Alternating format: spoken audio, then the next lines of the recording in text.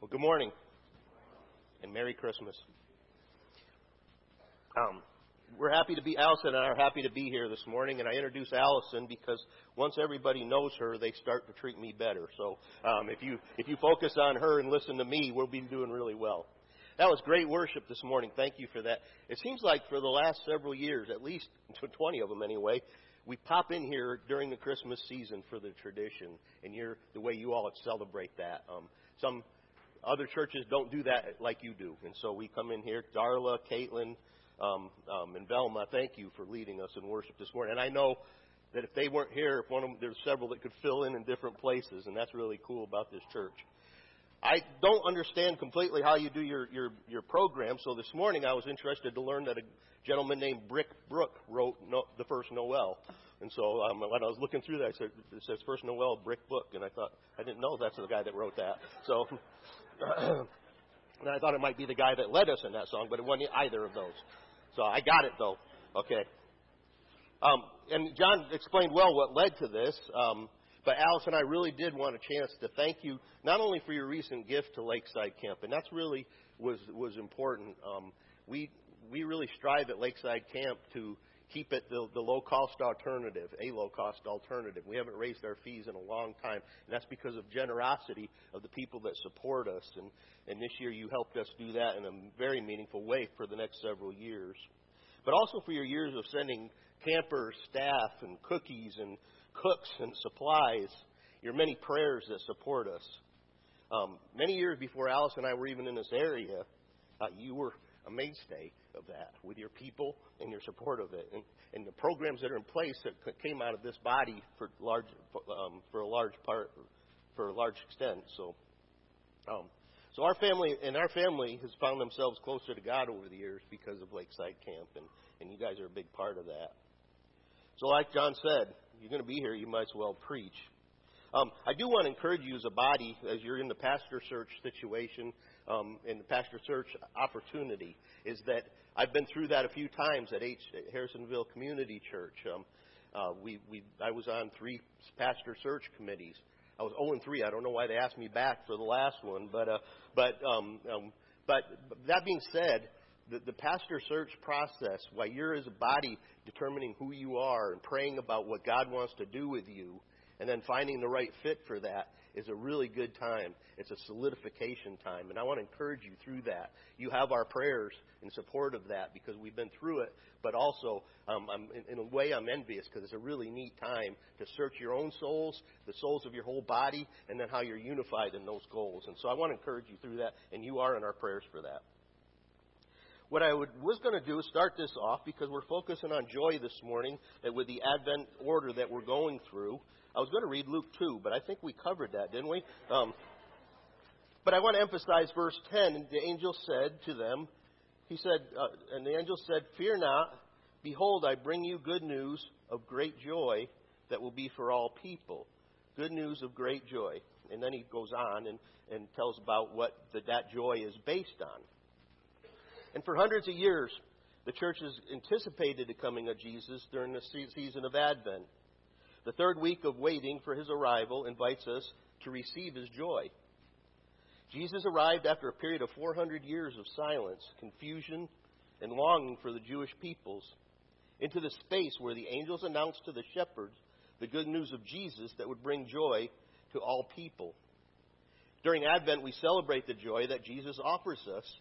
And that joy comes from coming close to him, coming close to all humanity, to him coming down and becoming man, and being closer to humanity, a relationship they hadn't seen him in before, and offering us a relationship with God that we haven't seen before, and with one another. Actually, we have seen it before. We'll talk about that in a minute. We also anticipate the joy of the day when Jesus will return again, and his kingdom will bring a time of unhindered relationship with God and each other, when we'll be eternally free from the presence of sin and death. So let's talk about this joy we celebrate today that the angels proclaimed. The word joy appears over 400 times in the Bible. It's a main theme. One thing I got to preach some when we were in our interim, and our new pastor is allowing me to fill the pulpit some. And what I get to do while preparing these messages is study the Hebrew and Greek root of the words that are the main focus of the sermon. And I did that today a little bit. And the thing about the Hebrew and Greek words, I wish I'd, at a younger age, learned those languages better. But back in those days, really smart people told me it's very hard. And so if those people had a hard time with it, I thought I would too. I'm struggling with Spanish. I speak this thing called Spanglish, which is because I need to for work. But Hebrew and Greek are really cool words because they have a very specific root to them, but then have a really broad application. So when it comes to joy, the word joy, there's 3 or 4, or there's several Greek and Hebrew words, and Hebrew is more like this than Greek. There are several words that mean joy. There's kara, shashom, shaken, words like that mean joy, and they all mean the same thing. It's the joy of the Lord. But then their application goes across things.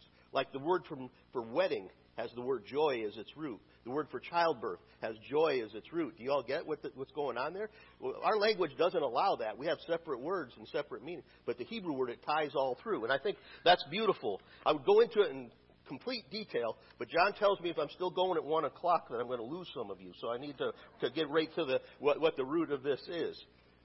Those of you who are not used to my sense of humor are probably sitting next to someone who is. So just watch the way they do this, and you'll know what that's about. All right. So, but one thing where Paul uses this word to its full meaning, he says in 1 Thessalonians 5:16, "Be joyful always." Now, I'll give you time to look up scriptures as I go through them because I don't have slides today.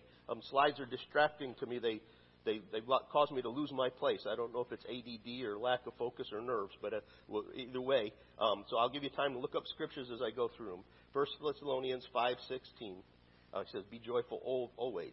And joyful, the joy was built into creation right from the beginning. There was joy in creation. If you look at what God was saying when Moses was writing about God creating the world, he said he created the light and it was good. He created the land and separated it from the waters and it was good. He created the planets and the seasons and the outer space and it was all good. He created the plants and animals and it was good. And then man and woman he created and it was very good. He was building enjoyment into all of creation. Lakeside, in 2021 in Lakeside, we had creation as our theme. And really, if you look through creation, and you look at what God intended with creation, it was to bring joy. It was to bring delight into the world at the time. And that's why he created everything out of his longing for joy, his longing for delight was built into creation. We studied that. And then last year we looked at what that means to you. You know, he created you for joy. He created you because in his image for his own pleasure and for you to have relationship with him. One thing we looked at when we were looking at creation was the creation psalms. There's over 150 psalms, and 73 of them are thought to be written by David. Of these, 6 are called creation psalms. And what they are is taking what God created and applying joy to it, but using it as a form of worship. They're giving creation a voice of worship. If you're taking notes, it's Psalm 8, 19, 29, 65, 104, and 139. Again, I don't have time to read them all to you this morning.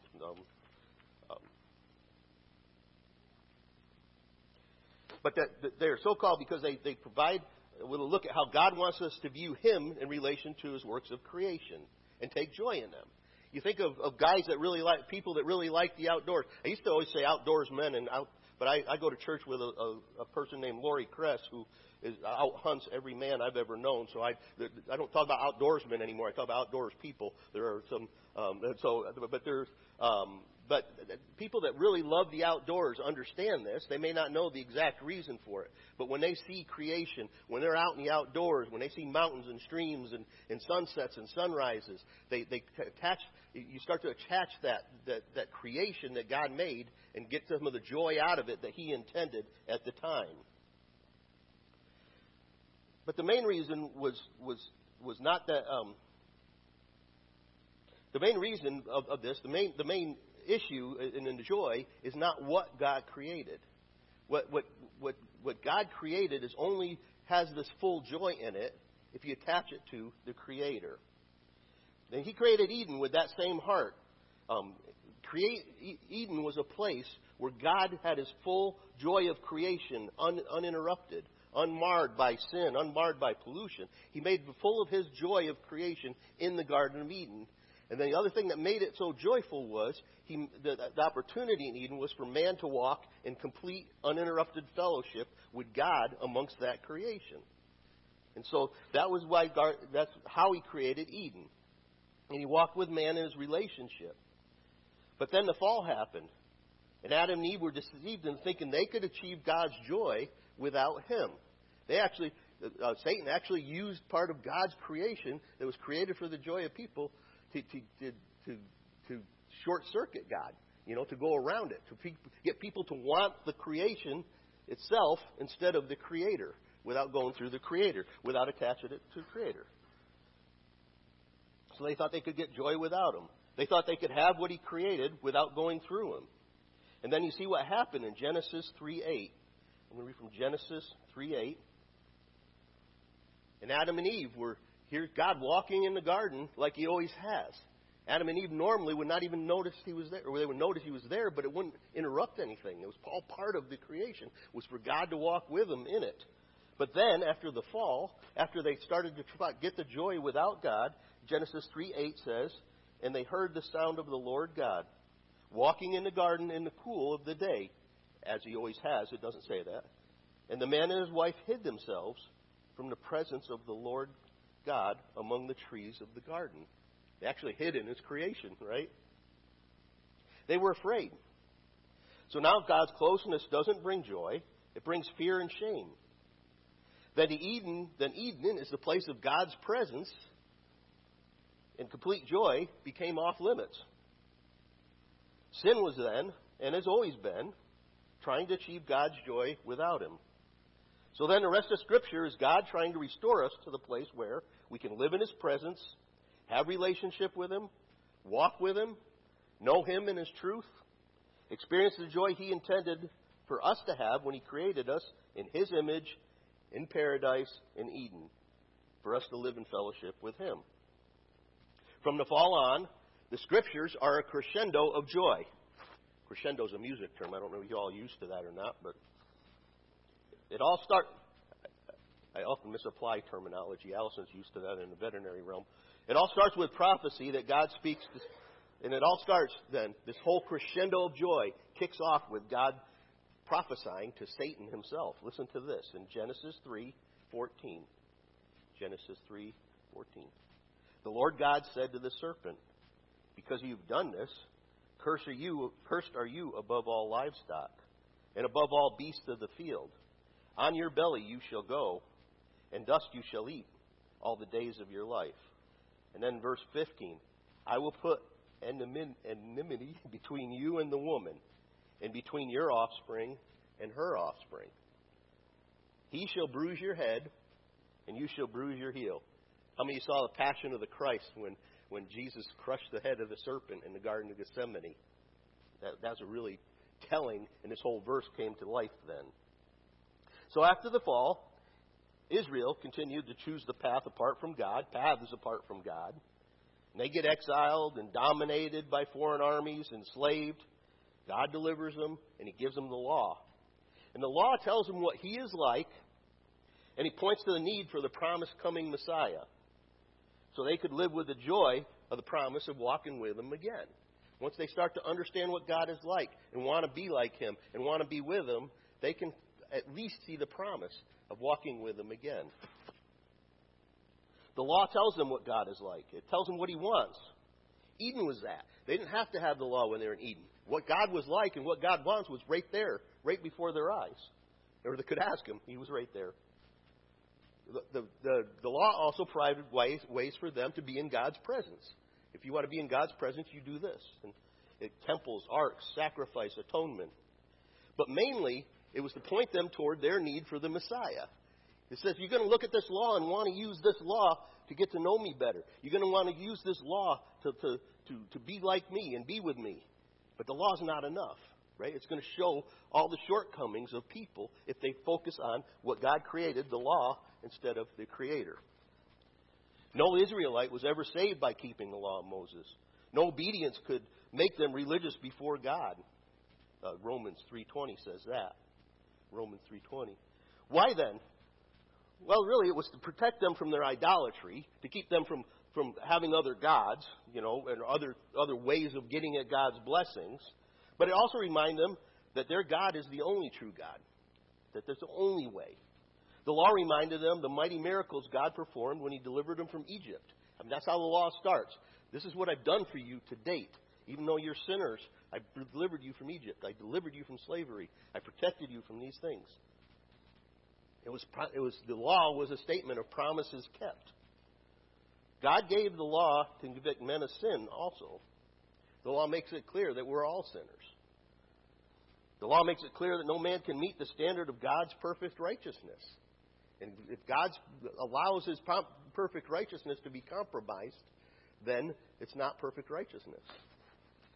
And we can't be in the presence of that as long as we're sinners. Everyone is guilty. It says in James 2:10, "For whoever shall keep the whole law, yet offend it in one point, is guilty of all."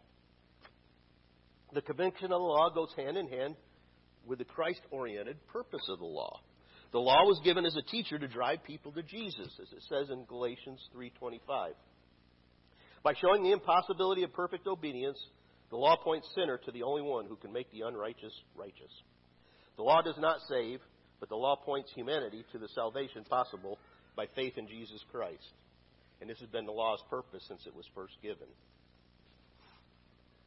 It's not just the law, but during this time, God also spoke through the prophets to reveal Himself and His plan to our return to His joy and complete fellowship with Him. Isaiah 49:13 talks of the coming of restoration. "Sing for joy, O heavens, and exult, O earth. Break forth, O mountains, into singing. For the Lord God has comforted His people and will have compassion on His afflicted." And then in Isaiah 15:11, "And the ransomed of the Lord shall return and come to Zion with singing." Go back and go Zion, Eden, the New Jerusalem, the city of David. We'll come to Zion with singing. For the everlasting joy shall be upon their heads. They shall obtain gladness and joy, and sorrow and sighing shall flee away. Then the reason for the joy was also prophesied and promised. In Isaiah 7:14, you're familiar with this, Isaiah 7:14. "Therefore the Lord Himself will give you a sign. Behold, the virgin shall conceive and bear a son, and shall call his name Emmanuel," which means, class, God with us, right?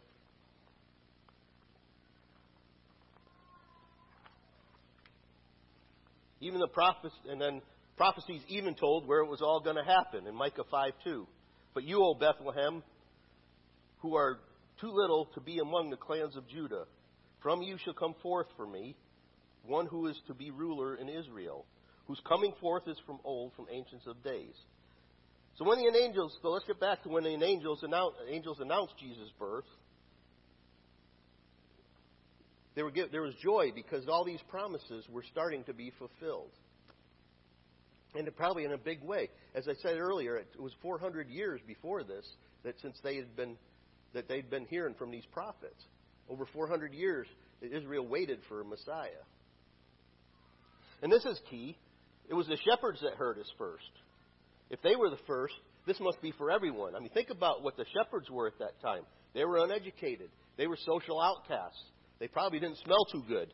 They were not going to, these people were of such humble being in humble circumstances, they were not going to mistake the true joy for happiness based on their circumstance. The joy they felt then was coming from God because there was not a lot around them to bring them joy. They were not going to take any credit for being worthy of this message and being the ones to receive it. They weren't going to underestimate their need for a Savior. There have been several positions stated through the centuries as to who this joy is for. For a while it was the Jews only. This joy is for the Jews only. The Roman Catholic Church said it was for the baptized. The Calvinists said it was for the elect. Now what the angels are proclaiming, it's for everyone, unless it's rejected. Because it says, "And the angel said unto them, Be not afraid, for behold, I bring you good tidings of great joy, which shall be to all the people. For there is born this day a city of David, a Savior, which is Christ the Lord, as we read in Luke 10 through 11. The place is non-distinct. I think that's on purpose. If you look at things in Scripture that happen, and what this says about the location of where the shepherds were when this came, it said in that same country the shepherds were, and that would describe a circle around Bethlehem, with Bethlehem as the center. It could be in any direction from Bethlehem. It didn't say a specific direction. And it's difficult and almost impossible for us often to place the exact locality of these sacred scenes. Like, we know where Moses was buried, kind of, but not exactly where. We know that Jesus was born in a stable in Bethlehem, but we don't know exactly where. I think the thing, tradition says that they were 1,000 paces from Bethlehem. And the reason tradition says that is there's a tower 1,000 paces from Bethlehem where they used to keep the sacrificial sheep while they were waiting the ceremonial sacrifice. And it was kind of just a holding area for these sheep. But these were shepherds out in the fields watching their flocks by night. And if you look at the King James version of the shepherds deciding to go to Bethlehem, it says they decided to go even unto Bethlehem, which if you look at the translation of that means all the way over to Bethlehem. That doesn't mean 1,000 paces. It means way over to Bethlehem. That might be going all the way to Drexel or somewhere. So it's probably further away. But I think the Bible in these circumstances is God's word is being nonspecific for a reason. You know what it is? We get hung up on the location, right, where it actually happened. Where the historical, Jews think that the actual stable was, they built a cathedral over it, and they burned candles in it and everything. Randy Evers, our previous pastor, went there, and he said it's almost touristy looking, right? And so I think if we knew exactly where the shepherds were, there'd be a shrine there of some kind. I was in Spain several years ago. I worked for a company that had me doing some international work, and it was working with farmers, the livestock farmers. So I was out in the country. I wasn't in touristy areas. And there's one town called Gisona, Spain. There's a cathedral that was built in the 11th century or 12th century, and someone someday thought they saw a image of the Virgin Mary there, of the Virgin Mary. And so right where that person said that vision was, there's like a shrine. And people, thousands of people, walk on their knees up the aisle to that shrine to pay penance for their sins. The people families link arms and walk kilometers on their knees down cobblestone roads to pay penance to that site. That site where someone said they thought they saw Mary. That's why I think that this location of all these things is not distinct in Scripture. That was free. That wasn't part of the sermon, really. But so exactly where the shepherds were, it doesn't matter. It doesn't matter how far. They were out in the field at night. So think about this. They're out in the field at night. It's dark. They're watching for predators, and all of a sudden the whole sky lights up. I bet they started to come unglued, much like Moses when the bush started to burn but not be consumed. And I think the Scripture probably downplays what their reaction really was because they were illiterate. They didn't write it down, right? So, but I expect they said words and had reactions that got understated. But they didn't run to local officials. They didn't call 911. They didn't panic and run off. They went to the source of the announcement. The angel told them, number one, be not afraid. But they didn't go where you think they go. They went to where the angel told them the source of the joy was. Whatever that joy was that was proclaimed, they wanted it and they wanted to be a part of it. So they ran to Jesus. Why was this a proclamation of great joy? Well, think about the reassurance of it, first of all. There's a song, I can't remember his name. It's No Longer a Slave to Fear, but it's a great song because fear can enslave you, right? But where God is, there's no fear. The angel's first words were, be not afraid or fear not, which occurs 365 times in Scripture. The angel said this a lot. Angel said, fear not a lot to Abraham, to Isaac, to Gideon, to Daniel, to Zacharias. It's surely a direct message from a kind and loving God. God's first words to us through His angels is always, fear not. Jesus said that a lot when he walked on the water, when he calmed the storms. He said, "Fear not." Or, "Why did you fear? If you knew me, you wouldn't fear." Did he get it from the angels, or did the angels get it from him, right? He's eternal. They probably got it from him. Always when these words spoken, they reflect God's divine nature. They're speaking about God. But this night, fear not was accompanied with the reason to not be afraid. The announcement of God's real presence. When Jesus said, "Fear not," he was saying, "I'm here." Right? Whenever he encountered, he said, "Fear not, because I'm here." And that's what the angels were saying. Fear not. He's here. The birth of Jesus was the answer, the cure for such fears that rush upon the shepherds when the angel of the Lord came upon them, and the glory of the Lord shone about them. They feared as the mystery and the stillness of the night were broken by that strange invasion. What a flash of light. What might follow it? What's next? And the angel said unto them, "Be not afraid. What I'm coming with is joy. I'm bringing you tidings of great joy."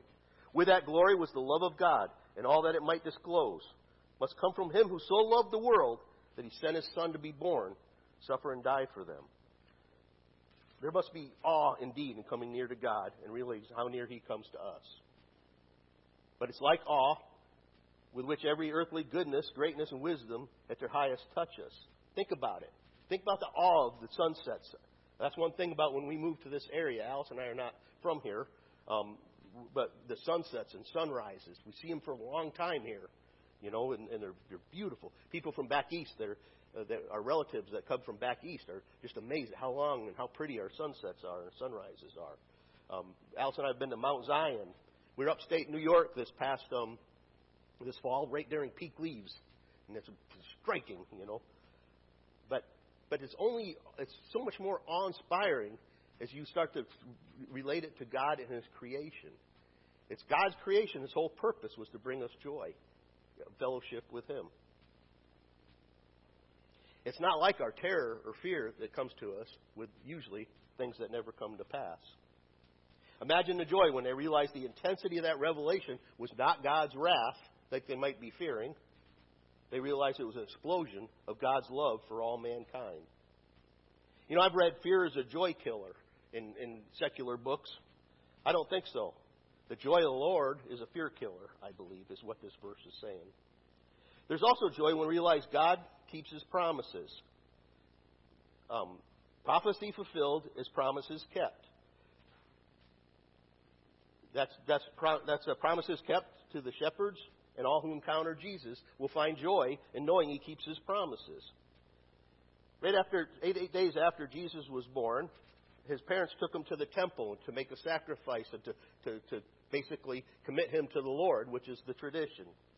And in verse 25 of Luke 2, "Now there was a man in Jerusalem whose name was Simeon, and this man was righteous and devout, waiting for the consolation of Israel, and the Holy Spirit was upon him. And it had been revealed to him by the Holy Spirit that he would not see death before he had seen the Lord's Christ. And he came in spirit to the temple. And when the parents brought the child Jesus to do for him according to the custom of the law, he took him up in his arms and blessed God and said this prayer: Lord, you are now letting your servant depart in peace according to your word. For my eyes have seen your salvation."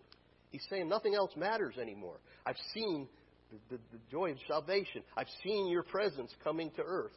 I've seen God becoming man. I can die now. I have nothing else that I need to do.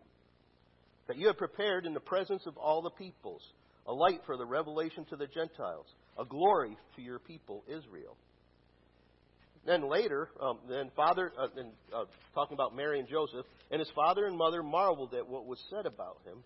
And Simeon blessed them and said to Mary his mother, Behold, this child is appointed for the fall and rising of many in Israel, and for a sign that is opposed.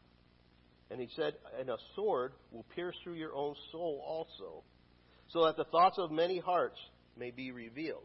So Simeon was claiming prophecy. He was claiming the answer to prophecy, the fulfillment of prophecy, but he was also prophesying about Jesus' future.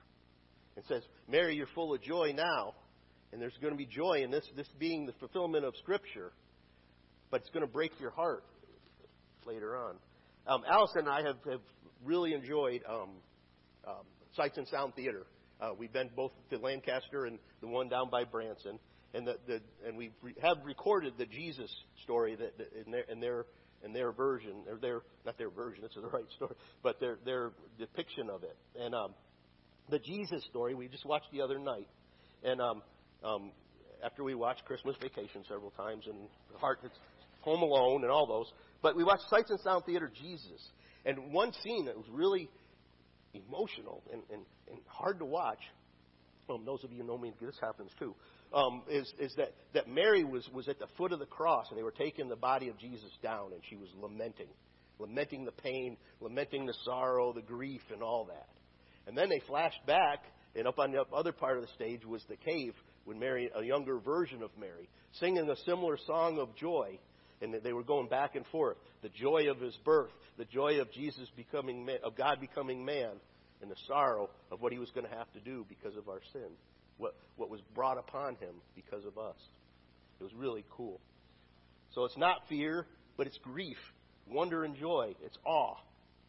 Then as Jesus grew in ministry and walked among the disciples, he talked about joy. He talked about the joy of his kingdom. The thing Jesus talked about the most wasn't repenting for sin. It was in a sense, but it was about the kingdom. It was about the joy that's going to be available to all of us in the kingdom. Everything Jesus did was preparing his people for the kingdom, the coming of the kingdom. And a portion of that kingdom can be lived. The joy of that kingdom can be experienced while we're here on earth. That's what Jesus' ministry was. Joy in Jesus' day, the joy of which was speaking through his life, ministry, and teaching, was all about his kingdom. During the Christmas season, a lot's written about the joy that was proclaimed to the shepherds in the field. However, this joy includes infinitely more than what is usually written and spoken about. Usually people only write about Jesus' birth and he came to forgive our sins, right? We all know Jesus died to erase guilt and shame. Every day we come to him for grace. And he's faithful to give us grace upon grace. When we're quick to confess and forgive, we can move forward in the freedom of repentance in Jesus Christ. He came to atone for our sins. However, Jesus came to do much greater work. He came to destroy the works of the devil in our lives. 1 John 3:8 says this, and usher in his kingdom. This is his plan since the beginning, to restore us with right relationship with him, to walk with him and have his joy. John 15:8 says this, starting in verse 8. By this my Father is glorified, that you bear much fruit, and this is Jesus talking to the disciples toward the end of his ministry before he's crucified. That you bear much fruit, so prove to be my disciples. As the Father has loved me, so I have loved you. Abide in my love, walk with me. If you keep my commandments, you will abide in my love, just as I have kept my Father's commandments and abide in this love. These things I've spoken to you, that my joy may be complete, be in you, and your joy may be full. Then in John 17:12, he's praying to God before he's crucified. And he says, while I was with them, I kept them in your name, which you have given me. I have guarded them, and not one of them is lost except the son of destruction, that the scripture might be fulfilled. But now I'm coming to you, these things I speak in the world, that they may have my joy fulfilled in themselves. Adam and Eve failed, Israel and all their kings failed, but coming to earth as the man, God, King of kings, Lord of lords, would not fail. Romans 8:3-4 says, for God has done what the law weakened by the flesh could not do, by sending his own Son in the likeness of sinful flesh. And for sin, he condemned sin in the flesh in order that the righteous requirement of the law might be filled in us, who walk not according to the flesh, but according to the Spirit. Now this Jesus' glorious life can be manifested in us daily if we follow and abide in him. 2 Corinthians 4:8-11 says, 2 Corinthians 4:8-11, we are afflicted in every way, but not crushed, perplexed, but not driven to despair, persecuted, but not forsaken, struck down, but not destroyed, always carrying in the body the death of Jesus, so that the life of Jesus might be manifested in our bodies. For we who live are always being given over to death for Jesus' sake, so that the life of Jesus may also be manifested in our mortal flesh. You know, society often takes the word joy as synonymous with happiness. Even Webster's dictionary says joy is a state of well-being and contentment, a pleasurable or satisfying experience. They tie joy of God or the joy to happiness, and then the two are linked in a lot of ways. But I don't think we're getting the distinction. Joyfully doesn't mean the same thing that Bob Marley said in the song "Don't Worry, Be Happy." That's not what joy is. It is that. I mean, joy does allow us to see through circumstances, but it's more than that. Joy and happiness are codependent. They're related. You think about the joy we have when we have a good relationship with Jesus. There's joy in our life, and that brings happiness, right? It brings almost an outflowing of it, giddy laughter and contentment. You don't believe me? Come to Lakeside next year. We're deep in the silly leader position. We practice our own form of Calvinism, if it were. But there's a joy that supernaturally sustains our souls in seasons of heartache, sorrow, when happiness is hard to find. Recent events in your family lives, John mentioned several of them, we find our hearts breaking. Yet joy carries us. Nehemiah says, Ezra read before Nehemiah, the joy of the Lord is your strength. As many of you know better than me, biblical joy is an inner joy that has its root in knowing Christ. That's the difference between happiness and biblical joy. Though our lives seem to be falling apart, we can choose our place in our lives in the capable hands of the Father, our defender.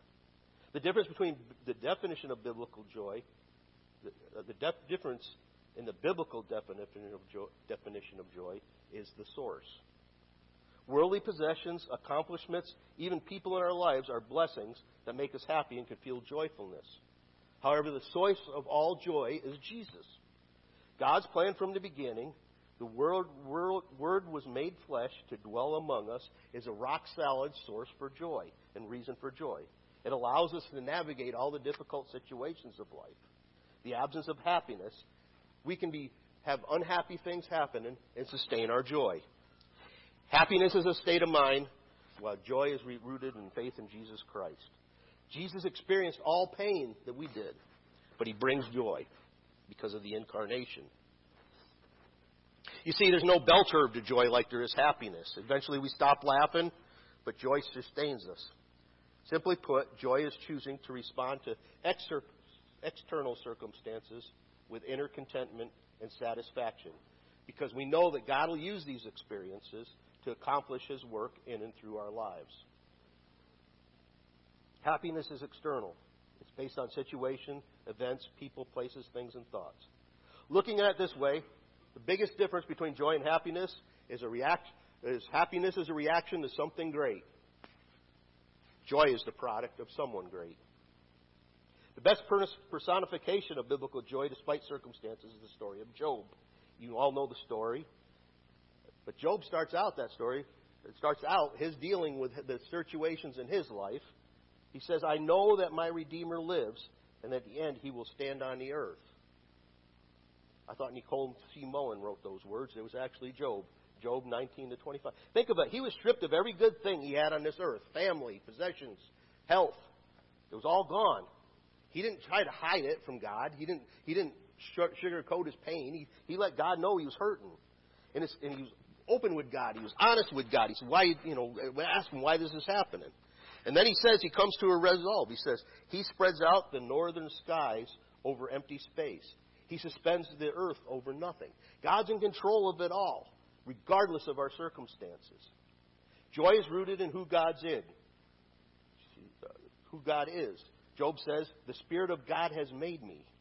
The breath of the Almighty gives me life. With that, you can have joy in any circumstance. In James we read, consider it pure joy, my brothers and sisters, whenever you face trials of many kinds. James 1:2. Trials aren't joyful, are they? No one prays to have more trials in their life, right? But those who trust in God can see that the trials are in their life to teach them something and to bring them closer to God. Paul wrote to the Thessalonians in a verse I quoted earlier, 1 Thessalonians 5:16-18, be joyful always, pray continually, give thanks in all circumstances, For this is God's will for you in Jesus Christ. Philippians is full of reasons to give God joy, or reason to give God thanks and receive joy. And he wrote Philippians from prison. He was tortured. He tortured Christians before he came one. And he was facing imminent death for proclaiming the word the way he did. But he kept them to be. He had physical circumstances in his life that were trying. Remembering who God is, what He's done for us in the past, focusing on our thought, align us with His truth, choosing to be grateful and praise God, even in tough times. It's powerful. Like in Eden, the joy proclaimed to the shepherds was God drawing near again. All the elements of God's presence referred to in the law, the atonement for sin, the entering of the Holy of Holies, intercession, were all being fulfilled when Jesus was born. Jesus was born God incarnate, dwelt among us.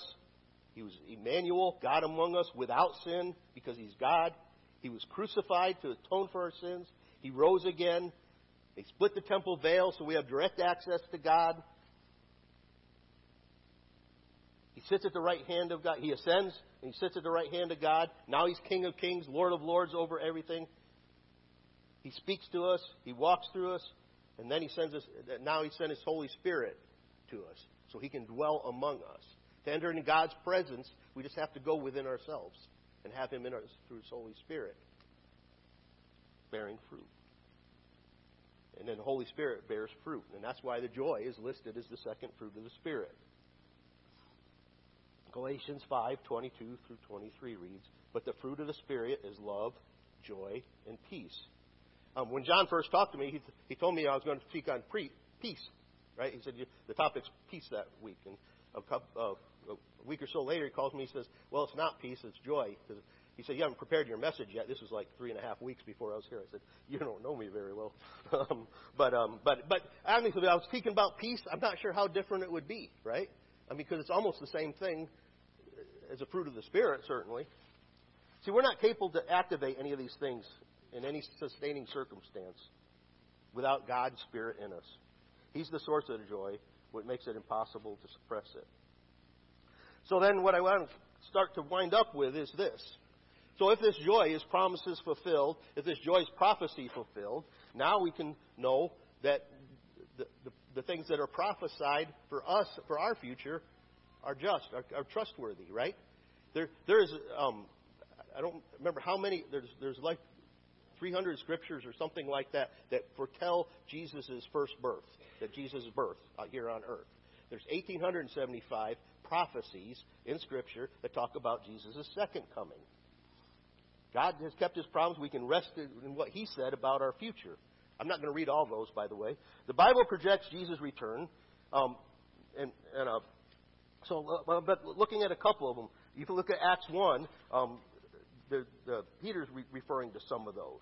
And he said, this is at the ascension. They're looking up, and Jesus goes into heaven. This is actually Luke writing in Acts. And he said, while they're gazing into heaven as He went, behold, 2 men stood by them in white robes, and said to them, Men of Galilee, why do you stand looking into heaven? This Jesus who was taken up from you into heaven will come in the same way as you saw Him go into heaven. So He's coming back. The way you saw Him go, He's coming back. He's glorified. He's coming back. 1 Thessalonians 4 says, talks about the Lord Himself defending from heaven. This is 1 Thessalonians 4:16. For the Lord Himself will descend from heaven with a cry of command, the voice of the archangel, with the sound of the trumpet of God.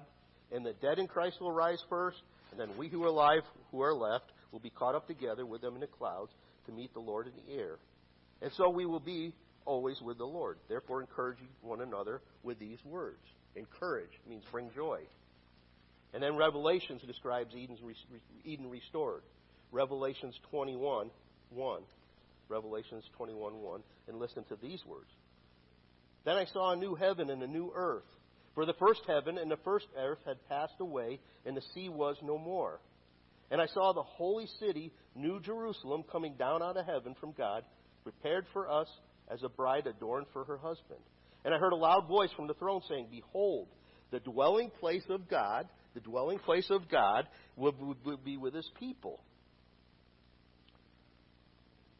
Behold, the dwelling place of God is with man. He will dwell with them, and they will be His people. and God himself will be with them as their God. Doesn't that sound like Eden? That sounds a lot like Eden. He will wipe away every tear from their eye.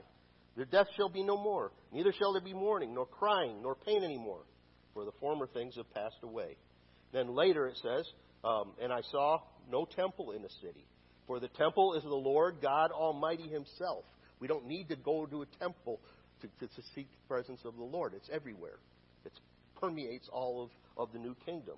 In the city you have no need for sun or moon to shine on it, for the glory of the Lord gives it light, like what the shepherds saw that night. There will be, bring it to glory and honor of the nations. But nothing unclean will ever enter it, nor will anyone who does what is detestable or false, but only those who are written in the Lamb's book of life. If we get up there, when this new Jerusalem is formed, or if we go to heaven before this comes, we're not going to have to worry about anything getting in the way of our joy. We have full joy now in God, but there's lots of things getting in the way of it, right? The beautiful sunsets and things like that, you hear cars going by while you're looking at those. You don't experience them in their fullness as they were created to be. God's has always been that we'll get in the right relationship. His covenants are for this purpose. All the great blessings of God are finished and complete, but they're not mine until I enter a relationship with him on the basis of his covenant.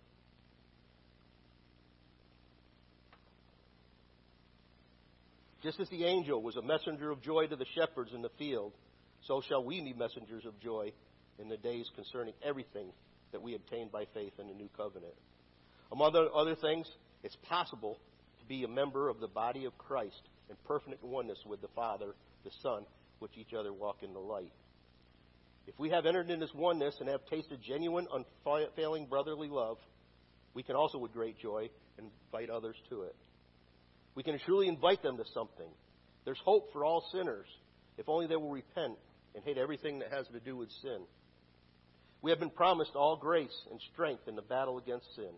We have been promised eternity with him in the New Jerusalem, where we walk in complete, uninterrupted fellowship with him and each other, free of pain, disease, and death. Now we're free from the grip of sin. Then we'll be free from its presence altogether. The good tidings of great joy are that we can be perfectly set free from the slavery of sin, and we can serve God in liberty with joy and thankfulness, in sincere fellowship with the host of saints that are being cleansed and purified and made ready for Jesus' imminent return. This is a great joy, that Jesus was born in a stable in Bethlehem, but it's a far greater joy that I can say he was born in my heart and faith, and he dwells and rules in my life by his good Spirit. That, saints, is a tiding of great joy, and it's for everyone. This season, I pray that it's more real to you than ever before. Join me in prayer, please. Father, today we pray to experience your joy to the fullest. We're completely free in Christ. Remind us and refocus us on our thoughts when we forget this rock-solid truth.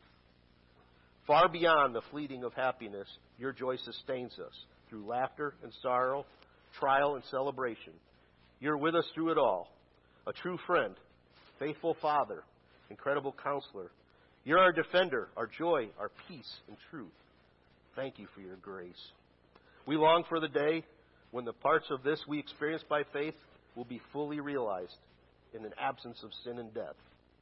But we are assured of that day because of the joy set before us long ago. The joy that you came and dwelt among us and are seated at God's right hand, and you're coming again to make everything new. The reality of this brings us joy this morning and every day until that great day. In Jesus' name, amen.